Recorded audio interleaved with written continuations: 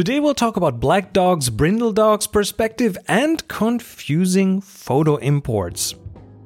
This is Tips from the Top Floor, episode 867 for June the 6th, 2019. Tips from the top floor, tips from the top, alright, from the top floor. Hey, hello and welcome, it's Chris Marquardt, you're listening to Tips from the Top Floor, and when you're listening to this, I'm probably in Kyrgyzstan right now. Yep, I'm traveling, doing a photo tour, and enjoying the landscapes and the culture, and everything that this beautiful country along the Silk Road has to offer. And so I'm bringing you a quickfire episode right now. Just 2 questions, and that's it. Let's dive right in. Hi, Chris. My name is David, and I'm a photographer in Canada. I really enjoy your show. I look forward to it all the time. I have a question about pet photography. I do a lot of pet photography, portraits, and then different dog activities. Of course, black dogs are always hard to focus on, whether it's portraits or activities, but especially hard in activities when they're moving. But I also find this problem with brindle dogs, so dogs with gray streaked or brown streaked. And I wonder why that is.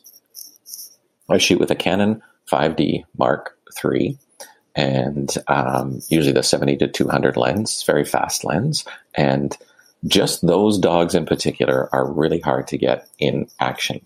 Is there something I'm doing wrong, or do you have any advice, or do you have any explanation for why the brindle dogs are just as hard as black dogs to get that crisp focus on? Thanks very much. Thank you, David. Yeah, dogs. I talked about pets recently, and black dogs, black pets in general, are especially difficult to photograph. But then the streaked ones that you talked about, those are not easy either. I had to look up what brindle dogs are. I didn't know the term, but now I know, and yeah, they are kind of brindle. Okay, look it up. But let's first look at how to make a subject stand out, because that's kind of the key, right? You want the subject, in this case the dog, to be prominent in the picture, and one of the many secrets is that it needs contrast to the background, right? It needs to be different from the background, so otherwise you can't see it. With the black pet, you're looking either at a brighter background, and that will give it contrast. But be careful with that, because you should be aware that if the background is too bright, the camera's auto exposure will turn the exposure down. And that is not good if you have a black pet in your picture, because that will then turn out too dark. So in case of a bright background, you'd have to exposure compensate upwards, right? Exposure compensation, or go manual. Or use some form of backlight to make sure the edges of the pet are lit, which really helps the separation from the background. But it is challenging. And with brindle fur on pets, it's not less challenging, because the pets where the fur has streaks of different brightnesses, different tones, they kind of remind me of someone wearing camouflage. They will blend better with the background, because it's likely that, visually different parts of their fur, it has lots of visually different parts in the fur, and some of those will blend with the background, which makes the whole pet harder to see or to tell apart from the background. So, similar with taking a picture of a black-haired person in front of a black background, they'll blend in. The hair will disappear because there's no clear boundary. So the best thing that you can do, or one of the best things you can do, is find a background that is very distinct from the fur and from every color in that fur. That might not be easy, because you will probably shoot. If you shoot pets in action, they will be where the action is, right? But if that background is more uniform, that'll probably help. So maybe you changing your position, changing your perspective, can do the trick. So that's one thing. But in that case, backlight will also make the pet stand out better. And by the way, light from behind or above and behind works best if the fur is a bit shiny. And if you cannot influence the direction of the light, if you're working with available light, well, the one thing you can influence is where you stand. So walk around to find a good spot where both the light and the background work in your favor. And by the way, one other way of separating the pet from the background is by using shallow depth of field. So if you shoot with a telephoto and you open up the aperture, that should probably help too. This episode is supported by Vistaprint. Small business owners know that the most important time is now. Being prepared when an opportunity comes up is crucial, and having a business card that shows how professional you are in your pocket, ready to hand out, is the first step. With Vistaprint, you can create a truly professional, unique card in minutes. Simply upload your design or start with one of their professionally designed options. Pick the paper stock, style, and quantity that's right for you. Choose your delivery speed. You can order and receive your card in as few as 3 days.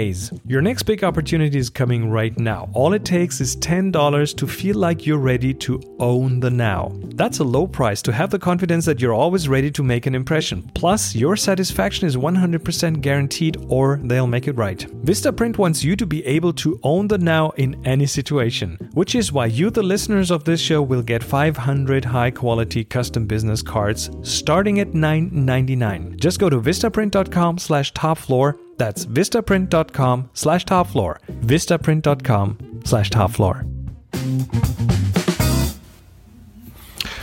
Hey Chris, this is Jay. I have a question for you about another Lightroom quirk. It seems all of us are putting up with lots of different things from Lightroom which give us headaches.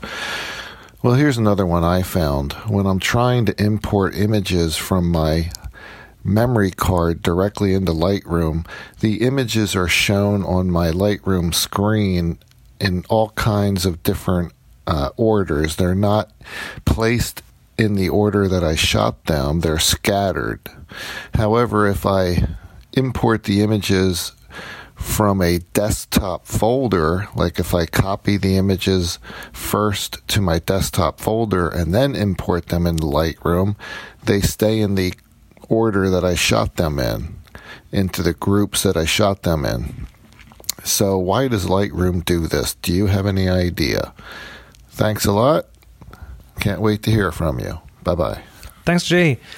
Yeah, Lightroom import can be confusing. And I'll talk about Lightroom Classic here because that's the one I use and know really well. Now, when importing images, and pretty much no matter where from, you have several ways to filter and sort the photos you see. So Lightroom gives you options there. And first, let's look at the filtering, at what photos you will see at all. And that's at the top of the Lightroom Classic import screen. There's a bar where you can select between all photos, new photos, and destination folders. Now, all photos will simply show you all the photos on the medium. And if it's a folder on your hard drive, that's fine. If it's a memory card, that's fine too. I believe it'll do this recursively. So if you have subfolders with pictures, those should be caught too in this context. If you switch from all photos to new photos, that will compare the photos on the card with the photos in your library. And it'll use some criteria. I believe it's like the file name and file size and stuff like that, potentially a few more, to determine if what's on the card is a new photo that is not in the library or if it's already in the library. And if it's classified as a new photo, then it'll show up in the grid. And that's kind of the mode that I will typically use because when I'm out shooting, I will incrementally import from the same memory card over several days while I slowly fill it up. And I don't delete from the memory card when I'm traveling. So this way I only see the ones that haven't been imported into the catalog just yet. And last but not least, the third option here is the destination folder view, which will show you what photos Lightroom will sort into which destination folder on your hard drive or on your external disk. And that destination folder structure kind of depends on what you selected in the destination tab in the right sidebar. So that's a filter where Lightroom will show you different kinds of photos or in different ways. Now, if your photos are all over the place and not sorted in any specific order, I'd suggest you have a look at the bottom in your import dialog. Right from the middle, there is a way to sort the pictures. And there's a drop down. You can sort by capture time, which is the EXIF data, the capture time that's embedded in the EXIF data. I'm not sure what happens if there is no date in the EXIF data. I guess it might fall back to the file date when the file was written, but I'm not sure about that. But normally photos have that. The second one is checked state, which means each of the photos has a checkbox. You've seen those. And Lightroom will sort the ones you check to the top. And then you can sort by file name, which I believe goes alphabetically. And then you have a choice of file type, which I just checked this, sorts the DNGs. I think it's alphabetically by file type. So DNG first. Then on my system, I have Apple HEIC files. That's their new file format. Or HEIC. I'm not sure how to pronounce that. Then JPEGs, then MOVs, which are Apple's movie formats, and PNGs. So that's the file type. And then there's the media type. I have no clue what media type means because I didn't really see any specific sort order when I checked that. So never use that. And then you can turn it off. There's an option to not sort. Don't ask me what happens then. Maybe it's off for your system. And then left of that is an A to Z switch that you can click, and then it goes from A to Z to Z to A. And that just changes the direction of the sort from ascending to descending. And the capture, in an example of the capture time, it would sort the newest to the top and the newest and the lowest to the bottom, or no, the oldest to the bottom, or the other way around.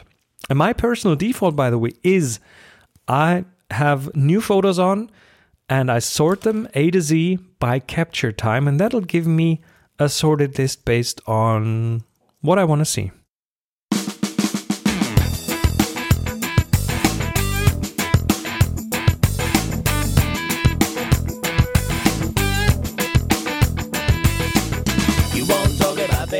And that was it. Thanks for listening, and thanks to Vistaprint for supporting this episode. I will most likely take next week off as I'm in Kyrgyzstan, and I just assume not to be online that much, so hang in there. I'll be back in 2 weeks, but things will be much more regular after that. No travel planned in a while. And also thanks to the patrons of this show. Again, here are the wonderful people who actively support Tips from the Top Floor. Because I like you all so much, here's in the order of the support tiers, all the patrons who supported this very episode: Jeremy Kervin, Jeffrey Block, Alex Crozo, Bernhard Goldbach, Daniel Hertrich, Doug Gabbard, Ken Davidson, Marco Binder, Matt Armstead, Peter Morrow, Scott Wurzel, Tim Stewart, Eran Pinasov, Stu Silverman, Alan Bruce Horn, Andrew B., Anthony, Bartek Bosky, Chad Lee Clark, Chandra, Christopher Greenhill, Dave Smith, David Recht, Francesco Scaglioni, Greg Anastasi, Holger Krupp, James Trimble, Jim Caldwell, John Donahue, Josh Hopko, Just Me AMR, Ken Berian, Kyle Nishioka, Marvin, Aaron, Michael Grunert, Peter M. Spradling, Rob Duber, Robert Goshko, Ryan Gilio, Sina Farad, Steven Sandler, Thomas Nilsson, Trevor Palmer, and Woody. And thank you all so much. And of course, if you want to hear your name on the show, consider joining this wonderful group of awesome people at tfttf.com/Patreon. Thank you so much. Music for the show by Jeff Smith, sound partner Hans Peter Kagorud, publishing and Slack challenges by Release Pixie, Matt Rapstar Armstead, Slack invitations by Chief Invitation Officer CIO Rusty Russ. The link to get on the Slack is tfttf.com/yslack. My name is Chris Marquardt. You'll find me on social media at Chris MarQuardt. And now go out and take amazing photos. Share them with the world. be nice to each other, and happy shooting.